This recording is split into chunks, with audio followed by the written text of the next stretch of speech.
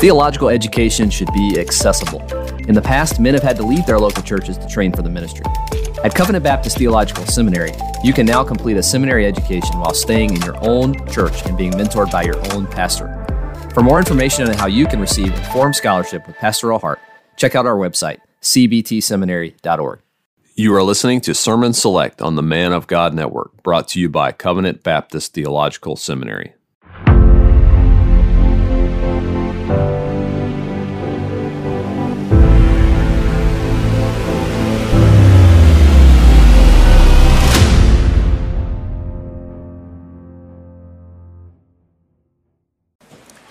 You take your Bibles now and turn with me to the book of Revelation in chapter 7. If you're using the Pew Bible, this begins on page 1031. As we've been working our way through the book of Revelation, we have seen that it's more like walking through an art museum than it is sitting in a lecture hall. That is, what we're given is a series of pictures or visions instead of a lecture or a direct address. And like some art museums, closely related pictures are grouped together in the same room, perhaps with the same theme. And John, as our tour guide through this museum, so to speak, has brought us most recently into the room with the collection of paintings related to the 7 seals. Room we entered at the beginning of chapter 4. You recall that after we saw those exquisite paintings of the throne room in heaven in chapters 4 and 5, we've also been shown the harrowing depictions of the opening of the first 6 seals in chapter 6. From the 4 horsemen of the apocalypse to the martyrs in heaven crying out for justice, to the great day of the coming of the wrath of God and of the Lamb. But beloved, we're not through. We're still at a place where there are more paintings to see in this room. And so as we come to chapter 7, we have 2 more visions that serve as a sort of interlude between the opening of the 6th seal at the end of chapter 6 and the opening of the 7th seal at the beginning of chapter 8. So follow with me. We'll start there in verse 1 of chapter 7 and read through chapter 8, verse 1. Hear now God's holy word. After this, I saw 4 angels standing at the 4 corners of the earth, holding back the 4 winds of the earth, that no wind might blow on the earth or sea or against any tree. Then I saw another angel ascending from the rising of the sun, with the seal of the living God. And he called with a loud voice to the 4 angels who had been given power to harm earth and sea, saying, "Do not harm the earth or the sea or the trees until we have sealed the servants of our God on their foreheads." And I heard the number of the sealed, 144,000 sealed from every tribe of the sons of Israel. 12,000 from the tribe of Judah were sealed, 12,000 from the tribe of Reuben, 12,000 from the tribe of Gad, 12,000 from the tribe of Asher, 12,000 from the tribe of Naphtali, 12,000 from the tribe of Manasseh, 12,000 from the tribe of Simeon, 12,000 from the tribe of Levi, 12,000 from the tribe of Issachar, 12,000 from the tribe of Zebulun, 12,000 from the tribe of Joseph, 12,000 from the tribe of Benjamin were sealed. After this, I looked, and behold, a great multitude that no one could number, from every nation, from all tribes and peoples and languages, standing before the throne and before the Lamb, clothed in white robes, with palm branches in their hands, and crying out with a loud voice, "Salvation belongs to our God who sits on the throne and to the Lamb." And all the angels were standing around the throne and around the elders and the 4 living creatures, and they fell on their faces before the throne and worshipped God, saying, "Amen. Blessing and glory and wisdom and thanksgiving and honor and power and might be to our God forever and ever. Amen. Then one of the elders addressed me, saying, "Who are these clothed in white robes, and from where have they come?" I said to him, "Sir, you know." And he said to me, "These are the ones coming out of the great tribulation. They have washed their robes and made them white in the blood of the Lamb. Therefore, they are before the throne of God and serve him day and night in his temple. And he who sits on the throne will shelter them with his presence. They shall hunger no more, neither thirst any more. The sun shall not strike them, nor any scorching heat. For the Lamb in the midst of the throne will be their shepherd, and he will guide them to springs of living water. And God will wipe away every tear from their eyes." When the Lamb opened the seventh seal, there was silence in heaven for about half an hour. Amen. Let's pray together again. Father in heaven, please, we ask, enlighten all of the hearts of your children here today, that we may know what is the hope to which you have called us, what are the riches of your glorious inheritance in the saints, and what is the immeasurable greatness of your power toward us who believe. Work, O Holy Spirit, by this word in our hearts today, we pray. Amen. Earlier this year, you may recall that in our evening services, we worked our way through the book of Malachi, the last book in the Old Testament in our English Bibles. And what we saw was that it's a series of 6 disputations between God and his Old Covenant people. God brings indictments against his people, and then his people object in some way, and then he refutes their objection or their false accusations that they make against him. Now, one of these accusations that we saw that the people of Israel made against God was put forward in the form of a question. It was said in this way, at the end of chapter 2 in Malachi, "Where is the God of justice?"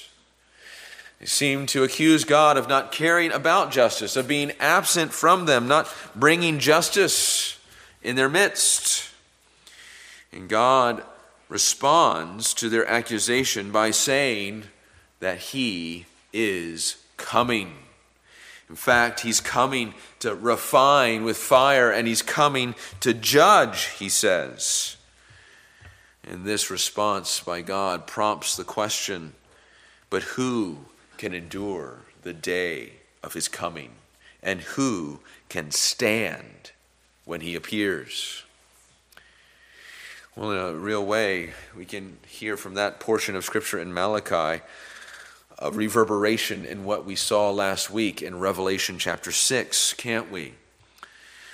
While the martyrs under the throne aren't accusing God of being unjust, they too are crying out for justice in some sense. They are saying, "How long before you will judge and avenge our blood against those who dwell upon the earth?"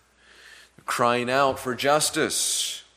And the Lord, you remember, answers and says that they should rest a little while longer. But he also assures them that his just judgment is coming. And that's what we see right after that seal, the 5th seal. In the 6th seal is that great day of the wrath of God, the wrath of the Lamb. At the end of the opening of that seal there, at the end of the chapter, we see a very similar question here in the mouths of those crying out to the mountains and hills to cover them. They say in verse 17 of chapter 6, "For the great day of their wrath has come, and who can stand?" Who can stand before the judgment of this holy, holy, holy God? Who can survive? And as we come, you see, to chapter 7, the answer to that question is actually being given. John is being given 2 visions of the church of the Lord Jesus Christ, and how it is this church, the church of Jesus Christ, that will be able and enabled to stand. And so we have two visions, and this morning we'll see two things. First, it's a vision of the church militant, sealed and secured on the earth. That's what we have in verses 1 to 8. A vision of the church militant, sealed and secured on the earth. And then secondly, we see this vision, a vision of the church triumphant, standing and serving in heaven. So it's verses 9 to 17. So first, let's consider this first painting, we could say, this vision of the church militant, sealed and secured on the earth. And we'll ask a series of questions about this painting, as it were. Where and when is this vision actually taking place? The events that we see in this vision. We can see there, right in verse 1, that John sees four angels standing on the four corners of the earth. Now, some of the visions that we've seen in this book already take place in heaven. Chapters 4 and 5 are of the throne room in heaven. The martyrs are under the altar that's in heaven. Other visions we see take place on the earth, or things that happen on the earth. The first four seals are about the four horsemen coming to bring judgments upon the earth. The sixth seal is about this great day of God's wrath that comes to the earth. And here, as we see these four angels, we see this as a vision of what's to take place on the earth. So it's something happening on the earth. But what's occurring? Well, John sees these angels. They're standing on the four corners of the earth, talking about the entirety of the earth in that way, and saying that they are restraining these four winds. They're doing a work of restraint. And once again, to understand what this painting is showing us, we recognize that the Lord here is painting with the colors that come from the Old Testament prophets. In this image of these angels holding back the four winds, we hear an echo from the prophet Zechariah. You remember it's from Zechariah 1 and Zechariah 6 that we have the image of the four horses, or even the four chariots. But in that very same section in Zechariah chapter 6, we're told that these four chariots are also described as four winds. The four winds that are coming to bring judgment upon the earth.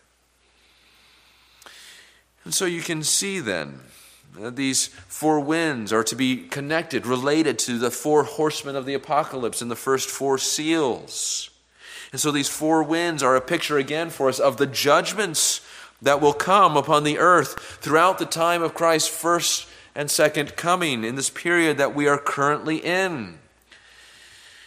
But we also see that these winds are not just like a hurricane coming to bring some measure of destruction on the earth, but they're also described as those who will blow against the earth, the sea, and the trees. And here we are getting echoes even from that sixth seal. So we could see included in this then is also that great day of judgment that will come. That final judgment when the whole universe will be utterly shaken. So these four winds, they represent these judgments that come both throughout the period before Christ's second coming and in that final judgment. But what happens to God's people during this time? What is it that occurs to them? Are these judgments going to shake them? Are they going to destroy them? Are they going to harm them when God's judgments are unleashed on the earth? And here, again, John sees another angel, even as these four angels are holding back these winds that are going to come. This other angel comes and cries out to them, coming from the east, that is where the sun rises. Always the direction in which the message of gospel news, good news comes. From the east comes this message saying, stop, wait. Don't send forth these judgments until all of God's servants can be sealed on their foreheads. So you see, before judgment is enacted, this is a vision then of something that takes place on the earth in which God's servants are sealed. A vision in which we could say throughout the church age in one sense, and before the final ultimate judgment at Christ's return, this sealing is going to occur. This is a reminder to us, beloved, that as we're looking at this vision and then this next vision, and John says, and then I saw, and so he's showing us another picture. While he's giving them in the order in which he saw the visions, that doesn't mean that it's occurring in the order chronologically in which the events take place. Because what's happening as we come to this vision, in a sense, we're going back to the same time frame of the first 4 seals, that whole period of this time between Christ's first and second coming. That there's this sealing that occurs. But what is the significance of being sealed? What is actually being pictured? What's the meaning of this? And here we're reminded of what a seal was in the ancient world. You know how kings, for example, would have a signet ring. And if there was a document that he was to send out, to send forth, to show the authenticity of this document, and to secure this document, he would take that signet ring and seal that document by pressing it into hot wax, showing that it genuinely came from him.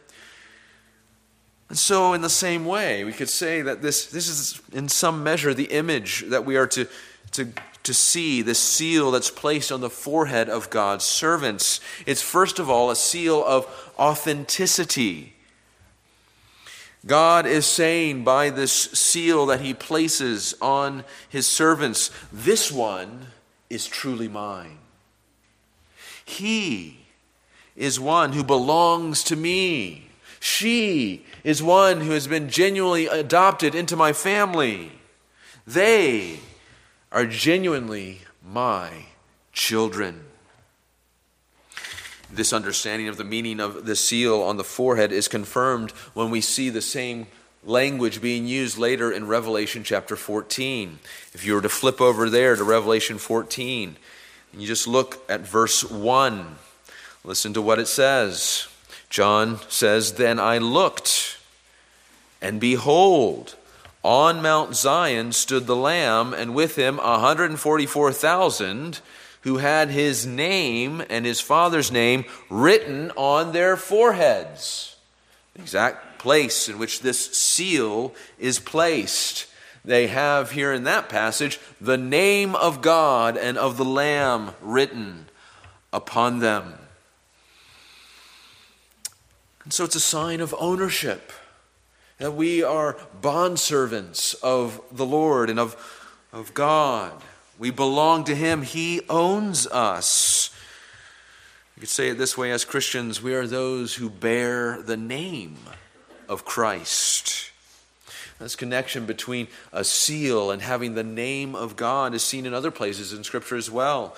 I won't turn there, but let me read to you what 2 Timothy 2:19 says. Paul writes, "But God's firm foundation stands, bearing this seal. The Lord knows those who are his, and let everyone who names the name of the Lord depart from iniquity." You see, there's this connection between being sealed and the sealing and the name of God. Thus, to be sealed, we can say, is to be authenticated as one who genuinely belongs to the Lord Jesus Christ, who genuinely is one who has taken his name upon yourself. But remember, a seal is not only that which authenticates. Part of its purpose as well in the ancient world was also to secure. And so that's what we have here as well. This seal secures God's people from the harm of God's judgments. And here in the background, we have another color from the Old Testament prophets brushstroked on this painting. And that's what we find in Ezekiel chapter 9. There you may recall the prophet Ezekiel has a vision himself, and he sees that there are executioners that are going to come, and they're going to destroy the city of Jerusalem.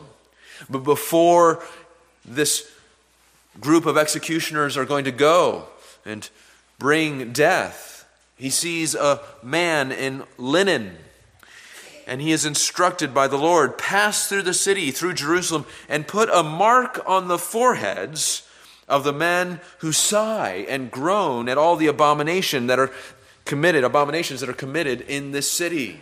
In other words, those who are lamenting the idolatry, those who are truly belong to God, they are to receive this mark on their forehead. And then afterward, in the very next few verses, it says in Ezekiel 9, then the executioners are to come to kill old men outright, young men and maidens, little children and women, but touch no one on whom is the mark.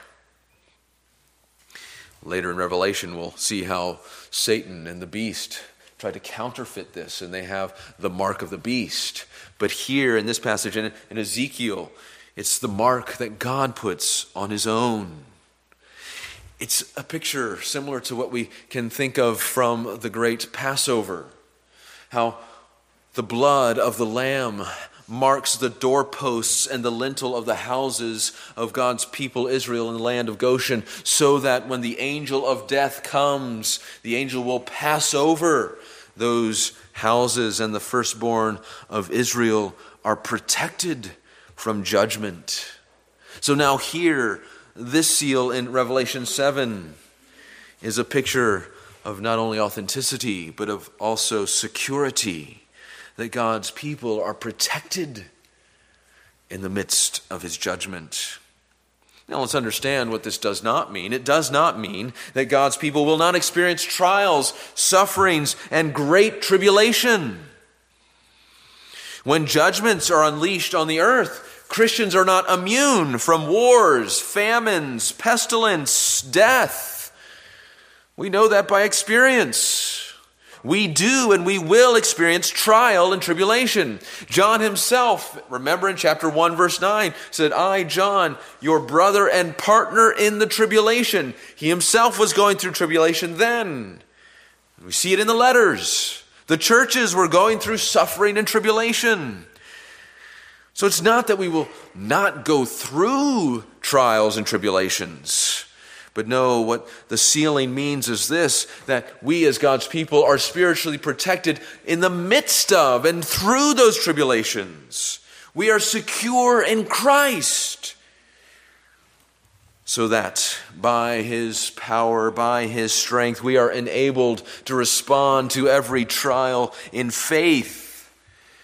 That the pressures and influences, the dangers and the snares, the toils and tribulations of this sinister world will not overcome us or ultimately destroy us.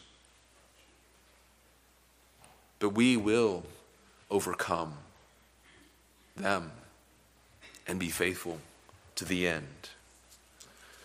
Beloved, isn't that a comfort to your heart? That no matter what you are experiencing now, and no matter what we will experience in the future, you are secure. So often we can look at our own hearts, can't we? And we can see how weak we really are. How in ourselves we often stumble and struggle. And how we can even fear when we see the weakness of our faith, fear that we will make shipwreck of our faith and be swept away. But beloved, if you're in Christ, God assures you, saying, I have sealed you and I have made you secure. You are being guarded. You are being kept by my power. And it's by my power that your faith will not fail. And through faith, you will endure for a salvation that's ready to be revealed openly at the last time. The Beloved, as a Christian, you have been sealed. And no matter what trials and tribulations you go through, your faith will not fail because God has sealed you. But are all Christians sealed? I mean, after all, in this vision, we're told that it's a certain number. It's 144,000 who are sealed. So are all Christians sealed? Some, you may know, take this number, 144,000, quite literally. And they say that it refers to a very definite number that is 144,000. Maybe you know of the cult, Jehovah's Witnesses. They would say that this is a limited number of believers who will spend eternity in heaven. And they also would say that that number has already been reached. In 1935 it was reached. And so now you can't be a part of the 144,000. Sorry. But they're not the only ones. Dispensational Christians, you may know, see this as a number that represents the ethnic Jews who convert to Christ after the church has been raptured out of the world before a period they call the Great Tribulation.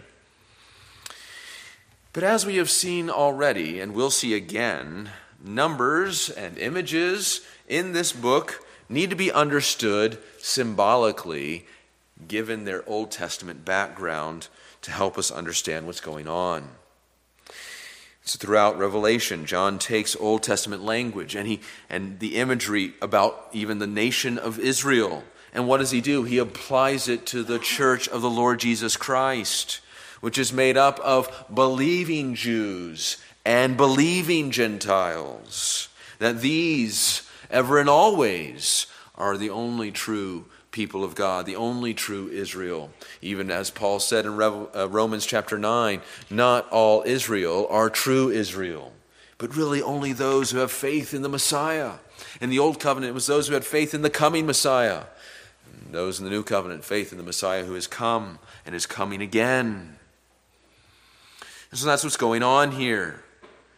It's the true Israelites that are being described here by the 144,000. That is, all those who believe in the Lord Jesus Christ, from Adam and Eve to the end.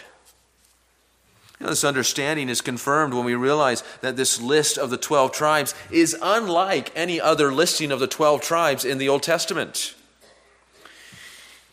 In the Old Testament, it's going to be listed in order by birth. Usually with Leah's children first, and then maybe Rachel's, and then after that, the two concubines. That's what's usually given. But here, who's listed first? It's not Reuben, the firstborn, it's Judah, who's born fourth. Why is Judah listed first?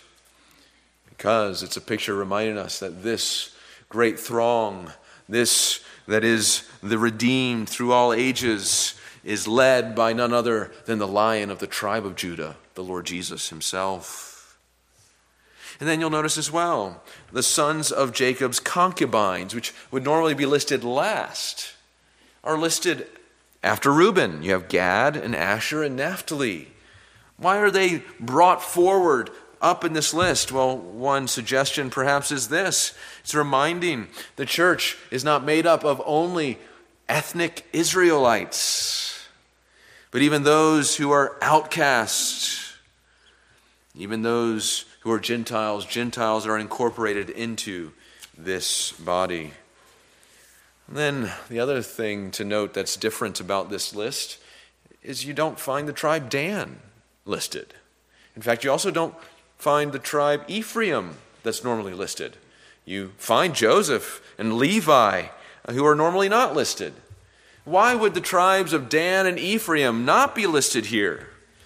I think a strong suggestion that we should consider is that Dan and Ephraim are the two tribes with the locations in which the golden calves of Jeroboam were placed and set up. And the point being made is this, that this listing of God's people, it will not include idolaters and apostates in it. No idolater will enter into heaven in that way.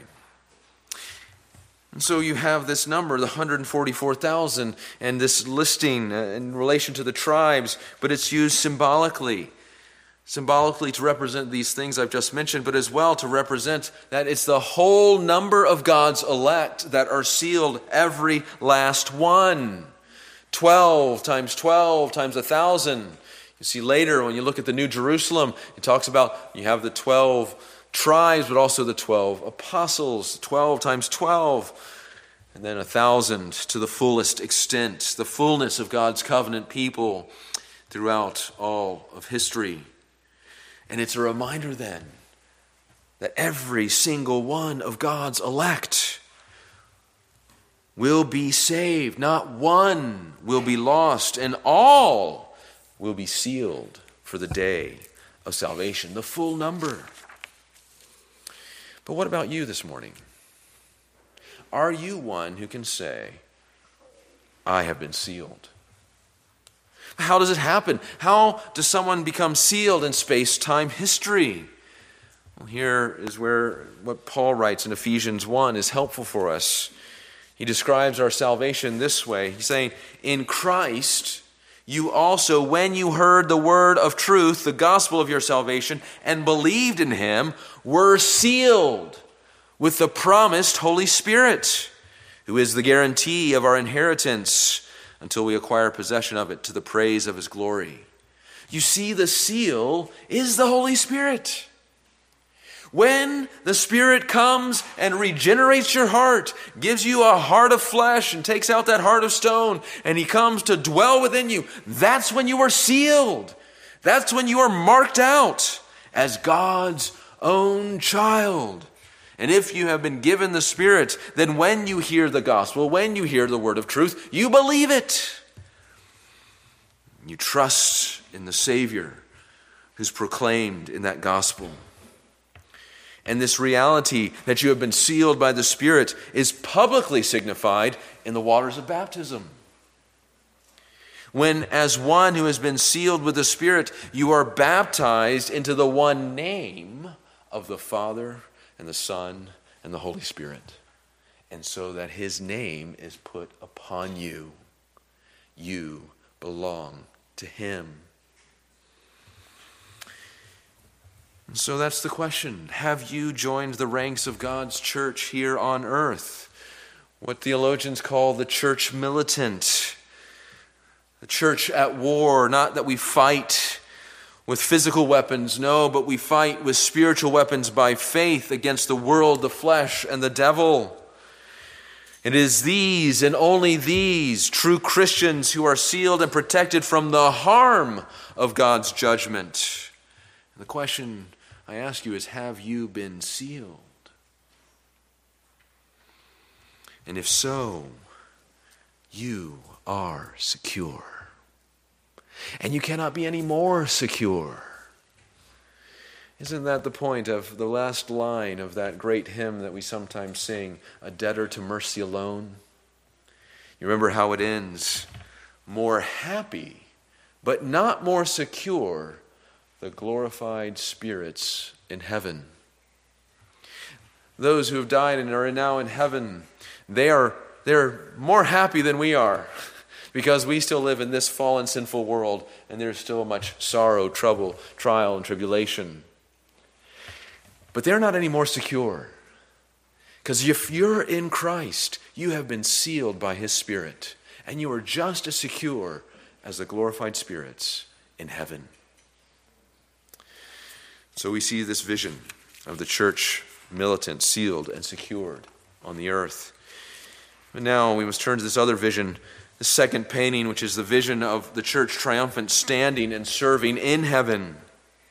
That's what we find in verses 9 to 17. And we ask the question, where and when is this vision taking place? Well, clearly we're no longer viewing what occurs on earth, but in heaven. The imagery that we saw in chapters 4 and 5 of the throne room in heaven reappears here in this vision. What do we see? We see This multitude singing where? Singing to God who's on the throne and to the Lamb. That's what we have in chapters 4 and 5. And once again, the elders reappear. And so do the four creatures, which are those that were in that throne room vision. And they're all praising God and the Lamb. Verse 15 itself tells us, therefore they are before the throne of God. So this vision is what's taking place in heaven. But when? Well, we can see that this multitude is described as wearing white robes and holding palm branches.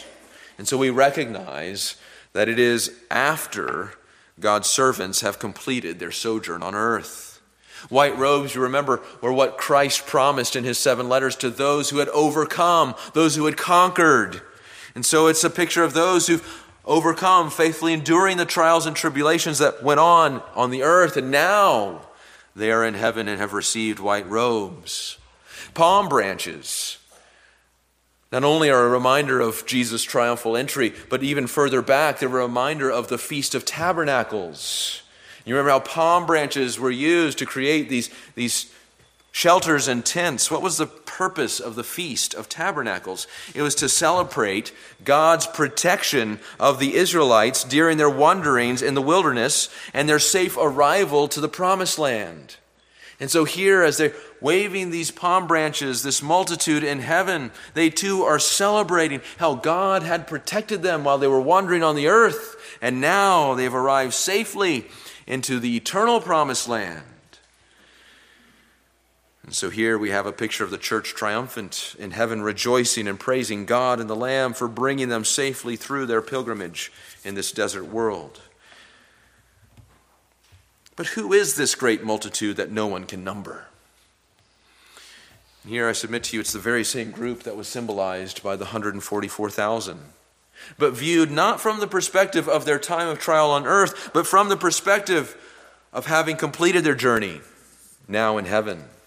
After all, the elder comes to John and asks this very question: who are these that are wearing these robes? And where have they come from? From where have they come? And the answer that's given is these are the ones who've come out of the Great Tribulation. Great Tribulation, of course, is a phrase you remember that comes from the prophet Daniel in chapter 12. And there in Daniel 12, he says it's what's going to occur in the last days. But as you've heard from this pulpit many times, when are the last days? Peter explains very clearly on the day of Pentecost that the last days have begun with the outpouring of the Spirit at Pentecost. So when is the Great Tribulation? The Great Tribulation is that period between Christ's first and second coming. In other words, we're in it. We have been for 2,000 years. But these here in this vision are those who have come out of it. They've come out. They've passed through, and now they're in heaven.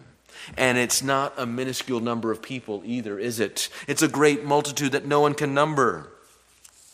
You see, what's happening here is something similar to what we saw in chapter 5.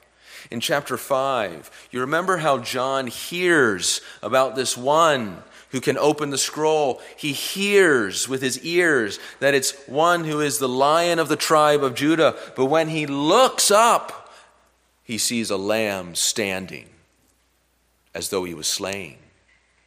And here, John hears that who is it that's sealed? It's these 144,000, this imagery from the Old Testament. But when he looks up, he sees a great multitude that no one can number from every tribe, tongue, nation, and language. That's who the 144,000 are. God's people who believe the gospel from every tribe, nation, and language on the earth. And like the lamb standing, this multitude is also seen here in verse 9 as standing before the throne. They are standing before the Lamb. And so you see, who can stand? The end of chapter 6 asks, the great multitude that have been secured and sealed by God. But how did this happen? How did they get there? How is it that they're enabled to stand? How are they enabled to have these white robes? How are they able to overcome all the trials and tribulations? And here I want to turn you again to verse 14. Notice what it says. These are the ones coming out of the great tribulation. They have washed their robes and made them white in the blood of the Lamb. You see, they're not primarily there because they went through tribulation. They did not gain white robes through washing them in their own suffering or in their own blood, but through washing in the blood of the Lamb. The only way to be made clean is not through your own efforts or even through your own suffering, but through the atoning death of Christ on the cross on your behalf. This is the only way that you will have white robes. This is the only way that you will be enabled to stand before God and the Lamb, to not be harmed on the great day of judgment. It's by coming to Jesus in all of your sin and filthiness and crying out, "Wash me, Savior, or I die." His blood is the only fountain that can make you clean. And as you are cleansed by Him, you are sealed by Him. And when you enter into glory, you're given that white robe. And you are enabled then to serve Him in His temple forever. And there at the end of this passage, from verses 15 to 17, you see the language that we read in Isaiah 49. It's the fulfillment of that promise in Isaiah 49. That though you had to suffer, though you had to know hunger, though there was heat that you felt while you were on the earth, now in heaven, the Lamb who has been your shepherd all through this earth brings you to that place where you'll never know any suffering again. In fact, He will lead you to those springs of living water and wipe every tear from your eye. Beloved, the good news today is this, that if you are one who's still in the filth of your sin, who has not come to Christ, the fountain of Christ's blood is still open for you to come and to be made clean. And the call and the cry is to not delay. Come to Christ today, for this fountain will not be opened forever. Indeed, one day the seventh seal will be opened.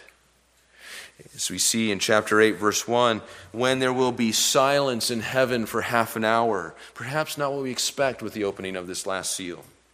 But every time there is this kind of silence we see in the Old Testament, it is a prelude to ultimate judgment.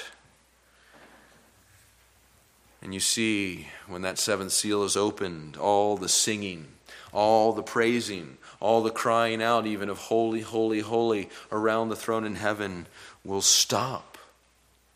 And every hand will be placed over the mouth. For the end will come, and God will bring about the completion of His salvation and of His judgment. So flee to Christ while there's still time. And beloved, you who are Christians, we who are Christians, until that day, that final day, dear church, let us be those who arise as the church militant while we're still here on the earth, knowing that there is going to be an innumerable multitude that believe on the Lord and are saved. And so let us not be silent now, but declare the glorious good news of salvation in Jesus Christ. Amen. Let's pray. Father in heaven, again we thank you for these wondrous paintings, this picture book from heaven by which you communicate to us wondrous, comforting truth. So Lord, would you press the realities that all these pictures mean into our hearts? Would we praise you all the more We ask in Christ's name. Amen.